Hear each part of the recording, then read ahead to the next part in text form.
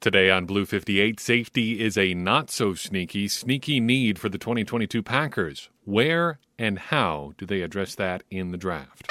Blue 58! Hello and welcome to another episode of Blue 58, the one and only podcast of thepowersweep.com. I'm your host, John Meerdink. Very happy to be with you here for another episode. Before we dive into safeties and today's Packers news, they've added a wide receiver. I wanted to apologize in advance just for any background noise you might hear today. It's crazy windy here in Northwest Ohio today, so if you hear a little bit of that in the background, I apologize for that. If it helps, just picture a little of this along with it, too. Some rain and thunder. We can pretend we're doing some draft talk in some conspiratorial, like some Lord of the Rings tavern or something like that.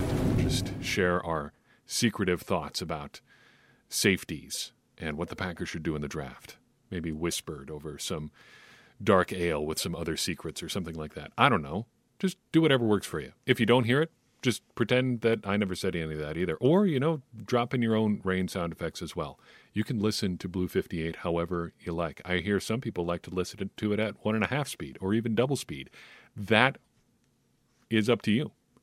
Don't listen to it at half speed because I sound like I am giving you some very, very deep and high thoughts about the NFL. Or, if that's how you like it, give that a shot too. Packers have added a wide receiver. Sammy Watkins, recently of the Baltimore Ravens, previously of the Kansas City Chiefs and Buffalo Bills, joins the Packers on a one-year deal worth up to $4 million. At first blush, I think there's a lot to like about this move. Watkins gives the Packers a proven NFL receiver, which is something that they need. They need a guy who is more than what I think Allen Lazard can offer, and he's probably their best current wide receiver. Randall Cobb, pretty limited. Amari Rodgers, pretty limited. And then it gets pretty sparse beyond that. So you've got an additional wide receiver who has at least shown that he can do it at the NFL level. He's also a different sort of receiver than the Packers currently have. More of a speed-oriented guy, a guy who can push defenses vertically, who's done that throughout his career, has been a very effective receiver doing that throughout his career. And then he is a plus run blocker. If you look at his Pro Football Focus grades, he really regularly puts up consistently good numbers as a run blocker, which is something the Packers very much value as a franchise at receiver. On the flip side, too, I think there are some reasons to be concerned here. He is regularly injured. The laundry list of injuries that he has had in his career is significant. And not that that's terribly unique in the NFL, but he hasn't played a full NFL season since his rookie year. And to be fair, Davante Adams missed more than a few games as well, but Watkins is a fairly regularly injured guy. In fact, the Jet Sweep guy in the Power Sweeps Discord put together a full list of his injuries. It's been a lot. The list includes a shoulder injury in 2011, an ankle injury in 2012, a hip in 2014, another ankle injury in 2015, a foot fracture in 2016, another injury to the same foot in 2016, the same foot again in 2017, rib and groin injuries in 2014, glute injuries in 2015, a calf in 2015, a concussion in 2017, another foot injury in 2018, hamstring injuries in 2019, groin and concussion and hamstring and calf injuries in 2020, and then a hamstring in 2021. Now, again, that's not necessarily unique in the NFL. Guys do get hurt. It's a violent sport. But he seems to have a longer list than most. And I think there is reason to be concerned there. However, as a bottom line signing, I think this is, for one, not all that expensive. Again, up to $4 million. We don't know exactly what that entails. And secondly, it fits into something that I think the Packers really need, a sort of bridge player. We know the Packers are going to add talent at receiver in the draft. They basically have to, because with a one-year deal, they really have nobody beyond 2022. I mean, Allen Lazard is hitting true free agency after this year. Randall Cobb is not getting any younger. I think his contract expires this year, though it doesn't really matter because of the age thing. You get the picture. They just need bodies. And with Watkins' contract expiring after this year, they still probably need 2, maybe even 3 rookie wide receivers coming out of draft weekend, or else they're going to be pretty shorthanded. So add some more talent at wide receiver. They're pretty much going to have to. Bottom line, though, it's going to be pretty inexpensive, and he does supply a bridge player, getting the Packers through 2022 with some actual experience before those rookies take over more full-time in 2023 and maybe even late in 2022. He's going to get them through the early portions of the season, provided he's healthy, and we've talked about that as a significant if there with Watkins, but he can get them at least through the early portions of the season with some experience and proven ability. Now, for something completely different. The Packers probably need some help at safety. Third safety was a bit of a bugaboo for the Packers defense the last couple of years. In the 2020 NFC Championship game, for instance, Tom Brady had no problems finding out where their third safety was on the field. And that entire year, Will Redmond was a bit of a red flag whenever he was out on the field. It was like he was wearing a sign. I said it frequently. That said, throw the ball here. Whenever he stepped onto the field, the opposing teams always knew where Will Redmond was. In 2021, things were not much better. Vernon Scott couldn't get on the field, and Henry Black, whenever he was on the field, kind of had the same sort of Will Redmond issue.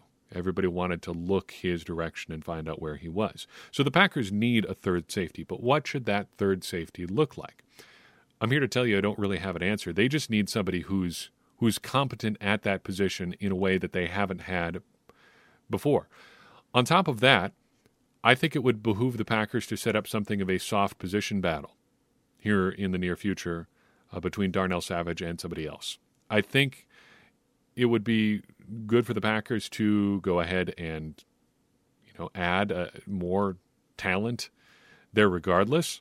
They should probably pick up Darnell Savage 50-year option anyway, just so they have a guy with that sort of physical profile around, and it's not going to be all that expensive. Might as well keep him around. But you want somebody to see if they can either push Savage to another level or just take over for him if he can't push it to another. Or maybe take over for Adrian Amos, who's not getting any younger either. So, what do the Packers need? For starters, they need a guy who's going to be comfortable playing a deep safety sort of role. The Packers have rotated Savage and Amos at that spot. They need a guy who can cover deep.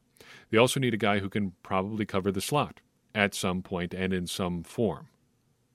It's not exactly clear how the Packers are going to handle that slot defender position, but safety is going to be a part of that picture. They also need a guy who should be fairly comfortable coming down and filling in the run game. That is a key part of Joe Barry's scheme. They need safeties who are going to fill hard against the run. Not necessarily playing in the box, not necessarily filling that de facto linebacker role that Mike Pettin liked to do, but a guy who's going to come downhill and hit hard and be a secure tackler against the run. That's a big concern with Darnell Savage. That's a reason that there, I think, are some long-term concerns with him, among other things. But the Packers need guys who can play hard and fill hard against the run. So how do we find guys like that? Well, the run defense stuff is a little bit tough to pin down. So we're going to stick with methodology similar to what we did with corners, and that's broadly what we did in 2021 as well. To narrow our pool, we're just talking about guys who have a relative athletic score of 8 or better. But we're also looking at guys who have a coverage grade from Pro Football Focus in their final season of 70 or better and who produce 20 or more ball hawks. Again, ball hawks, the combined stat of sacks, interceptions, passes defensed, and fumble forced. Pretty hard and fast on ball hawks being a big deal with safeties because you want guys that are making plays on the ball. If you're going to be moving all over the field in college, you should be able to be making plays on the ball pretty regularly. And if you're below that as a college athlete, I'm not going to have a lot of sympathy for you. You should be making plays on the ball fairly regularly. We do make a half ball hawk exception for one player in our discussion today, and I will bring that up when we get to that point. But we've got 4 guys who are elite athletes who hit both of those thresholds. A couple of the other guys hit one or the other, and if it comes down to one over the other, I'm going to stick with the coverage grade. There are a couple really good options there who just hit the coverage grade, but I want both. I want guys who are good in coverage and are making plays on the ball. So 4 guys who hit both thresholds. The first is Kyle Hamilton out of Notre Dame. 6 feet 4 inches tall, 220 pounds, a relative athletic score of 9.33, and a coverage grade of 80.8 to go with 24 ball hawks in his college career. We don't have to spend a whole lot of time on him because there is no chance he is going to be available for the Packers to pick unless they want to trade up very high in the draft, which they're probably not going to do. They're certainly not going to do it to get a safety. But if they were, what they would get is a legit unicorn player. I haven't seen a defensive back with those sorts of physical attributes who is as good in coverage and making plays on the ball as Hamilton pretty much ever. Sometimes you do see big safeties, but they're pretty much just hitters. Sometimes you see athletic safeties, we see them a lot, but they're pretty much just coverage guys. It is incredibly rare to see a guy with these kind of physical attributes, and I really can't recall seeing as many players, or many players really, with a scouting report as clean as this one. But what do you do with him? I don't know. But I think he's the sort of guy where you take him, probably take him high, and try to figure it out. Hopefully your defensive coordinator is talented and inventive and can figure out ways to use him to the maximum because you've probably got a all-pro caliber talent there. Whether or not he reaches that ceiling is kind of on you. And him, of course. He's got to play well. But he's got the talent to get there. If you're talking about things you don't like with Hamilton, I don't know if there really is anything, but I think this is as good an opportunity to bring this up as any, because it kind of applies to a lot of different draft picks. I wonder if Hamilton is the sort of guy who is going to suffer from the curse of greatness. Guys that are just so talented, so amazing, that they can never really reach their potential because the expectations are just so high.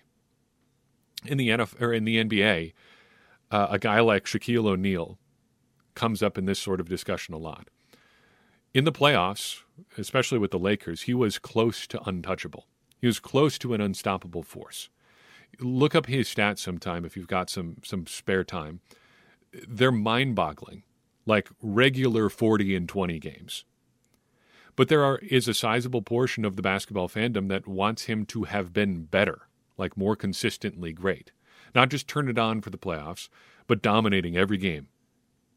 Night in and night out. No matter how good he was, people always wanted him to be better. In the NFL, well, let's just look at Packers connections. Julius Peppers.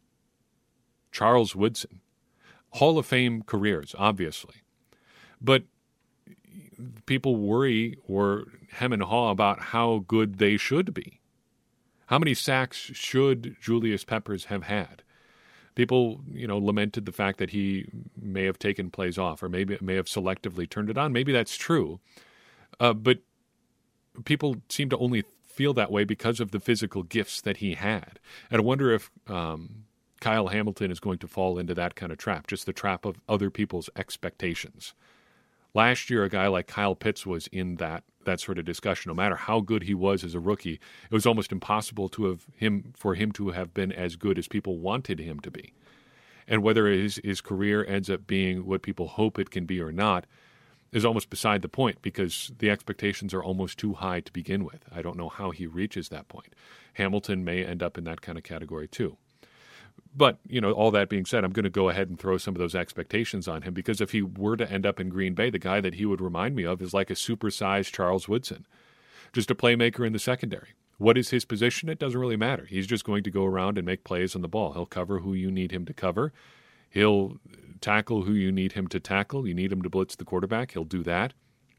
And he can do it all well. And here I am spending minutes talking about Kyle Hamilton, a guy who's obviously great and obviously isn't going to end up in Green Bay. Some more realistic options are to follow, though, starting with Jalen Petrie of Baylor. 5'11", 198 pounds, a relative athletic score of 8.48. Mostly, I have to believe, due to size because Rass loves a big guy, as do I. But that may be the reason for a slightly slower score than you might expect, but 8.48 is nothing to sneeze at either.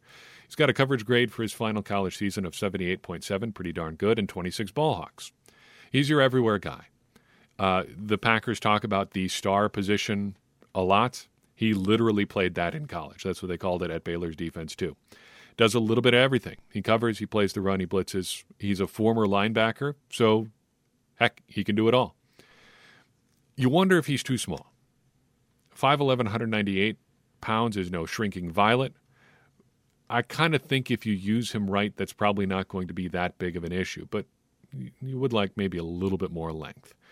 Other than that, it seems like a question of expectations. Not quite curse of greatness type stuff as with Kyle Hamilton, but just like if you're talking about him as this do everything sort of guy, and he never really finds a job, can he live up to your expectations if you don't really know what to expect of him? I think that's a fair concern, and if the Packers end up drafting him or a guy like him, we'd have to be careful about that. What do we really want him to do, and how do we evaluate that? He kind of reminds me of a midway point between Adrian Amos and Darnell Savage. He's not the willowy track star type that Darnell Savage is, but he's not really the more boxy, almost quasi-linebacker that Amos is sometimes too. If you could get kind of the midway point between those two guys, I think you'd really have something, and Pitre seems like that sort of player. Next up is a real interesting prospect, and I put him further down the list here just because I'm not really sure what to do with him. Marquise Bell out of Florida A&M, so smaller school guy, but some interesting physical attributes. 6'2", 212 pounds, 8.94 relative athletic score. Coverage grade of 79.7, 31 ball hawks, most of anyone I've got on my list with a relative athletic score of 8 or better. Keep that in mind. Seems like the full package at a small school. Dominant stats, really, really good numbers, and dominating his competition. Last episode, we talked about Zion McCollum. Fantastic stats at Sam Houston State. Our man here is pretty similar. Not quite as dominant as McCollum was, but 31 ball hawks, a coverage grade approaching 80. That's nothing to sneeze at. He is pretty raw. And safety is a little bit like quarterback on defense. If you're of a particular size and you have a certain amount of athleticism, you might just end up getting stuck there just because of what you can do at the position. Just think about a dominant athlete playing a roving sort of position in the middle of the field. That's kind of the Marquise Bell experience. And that's pretty common at smaller schools. You do see a lot of guys like him. In the NFL, he's probably a deep safety, but people will want to put that kind of size close to the line of scrimmage. He reminds me of Divine Diablo from last year, a guy who had length, who made plays on the ball, who is a good coverage guy, but where do you put him? Does he have the agility to play near the line in the NFL? I don't know. He's kind of a very, very poor man's Kyle Hamilton. He can do it all, but do you want him doing it all? Hamilton has shown he can and playing at a much higher level of college football, so it's less a concern with him. But what do you do with Bell? I don't know. Maybe he's a poor man's Aaron Rouse in Green Bay. Big size guy, probably a special teamer, and that's something the Packers could certainly use. But what do you do? I don't really know what you do with him. Maybe he's a priority free agent type. I don't know. Interesting prospect, though. Finally, Daxton Hill, and I put him last because we've got to make a small exception for him. 6 feet tall, 191 pounds, a relative athletic score of 906, bolstered by a 4.38 40-yard dash. Pretty darn good there. Coverage grade of 73.8 and 19.5 ball hawks, so we rounded him up to get him to our threshold just because I think he is going to be of interest to the Packers. You got to like a guy like Hill. A pretty well-rounded guy who put up pretty good numbers at a program that's more about responsibility than playmaking. Recall how Rashawn Gary's numbers shook out at Michigan. They didn't really care about getting him to rush the passer. They just wanted him to be a good contributor for their defense as a whole, and he certainly did that. Hill seems like he's kind of in the same sort of deal. Not necessarily focused on him making plays for the defense, though he did have a couple of the noteworthy statistical performances, which we'll talk about here in a second, actually. But just did a lot of good things for the Wolverines and is going to probably end up being drafted fairly high as a result. He seems more of a safety on the safety linebacker spectrum than Jalen Pitre. Pitre, a former linebacker himself. Hill more the coverage guy. It depends what you want. And I think if the Packers had both on the board and were interested in taking a guy like that, it would be an interesting discussion to see what they value there. If I have reservations about Hill, it's that he seems to be good at a lot of things, but not necessarily great at anything. Like I said, he was borderline on ball hawks, pretty close to borderline on coverage stuff too. He led the team in passes defensed and interceptions his final year at Michigan, but it's not like he had outstanding numbers in either one. Just 11 ball hawks his final year, or just 11 passes defensed, his final year, and just 2 interceptions. Not really eye-popping numbers, so saying he led the team in those numbers doesn't really do a whole lot for me. He does kind of remind me of a Micah Hyde type, but with more elite speed. He can do all of the coverage things that you need him to do. He can line up pretty much wherever you need him to. He just might have some shortcomings in other areas. Size may be an issue with him as well as it was with Petrie, but it's going to depend what you want him to do. Really good option, I feel, as is Petrie. If they took either of them in the first 2 rounds, I would not be at all surprised. I would prefer second round for both of them, honestly. But really some solid options there. And really quite a few good options throughout this class as well.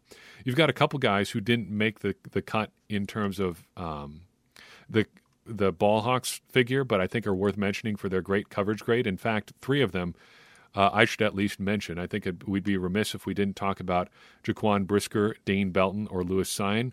Brisker out of Penn State, good size, 6'1", 199, relative athletic score of 914. More of a coverage guy than an in-the-box guy. 5 picks, 14 passes defensed in his college career. 89.5 coverage grade his last year at Penn State. Pretty darn good there. Dane Belton of Iowa, 6'1", 205, 942 relative athletic score. 82.3 coverage grade. Again, really good numbers there. And Cine out of Georgia, 6'2", 199, 992 relative athletic score. Just 15 ball hawks, but that, again, seems to be a consistent issue, a consistent issue with Georgia guys. They just have so much talent on their defense, or did at least these past couple years, that it's hard for any one guy to stand out. But he did have a coverage grade of 81.4, so if you're looking for a deep safety option, he might be your guy. If the Packers do want a third safety in the draft, I do think there's a lot of good options here. It's a lot like corner, which I think is probably a deeper class than most people are giving it credit for.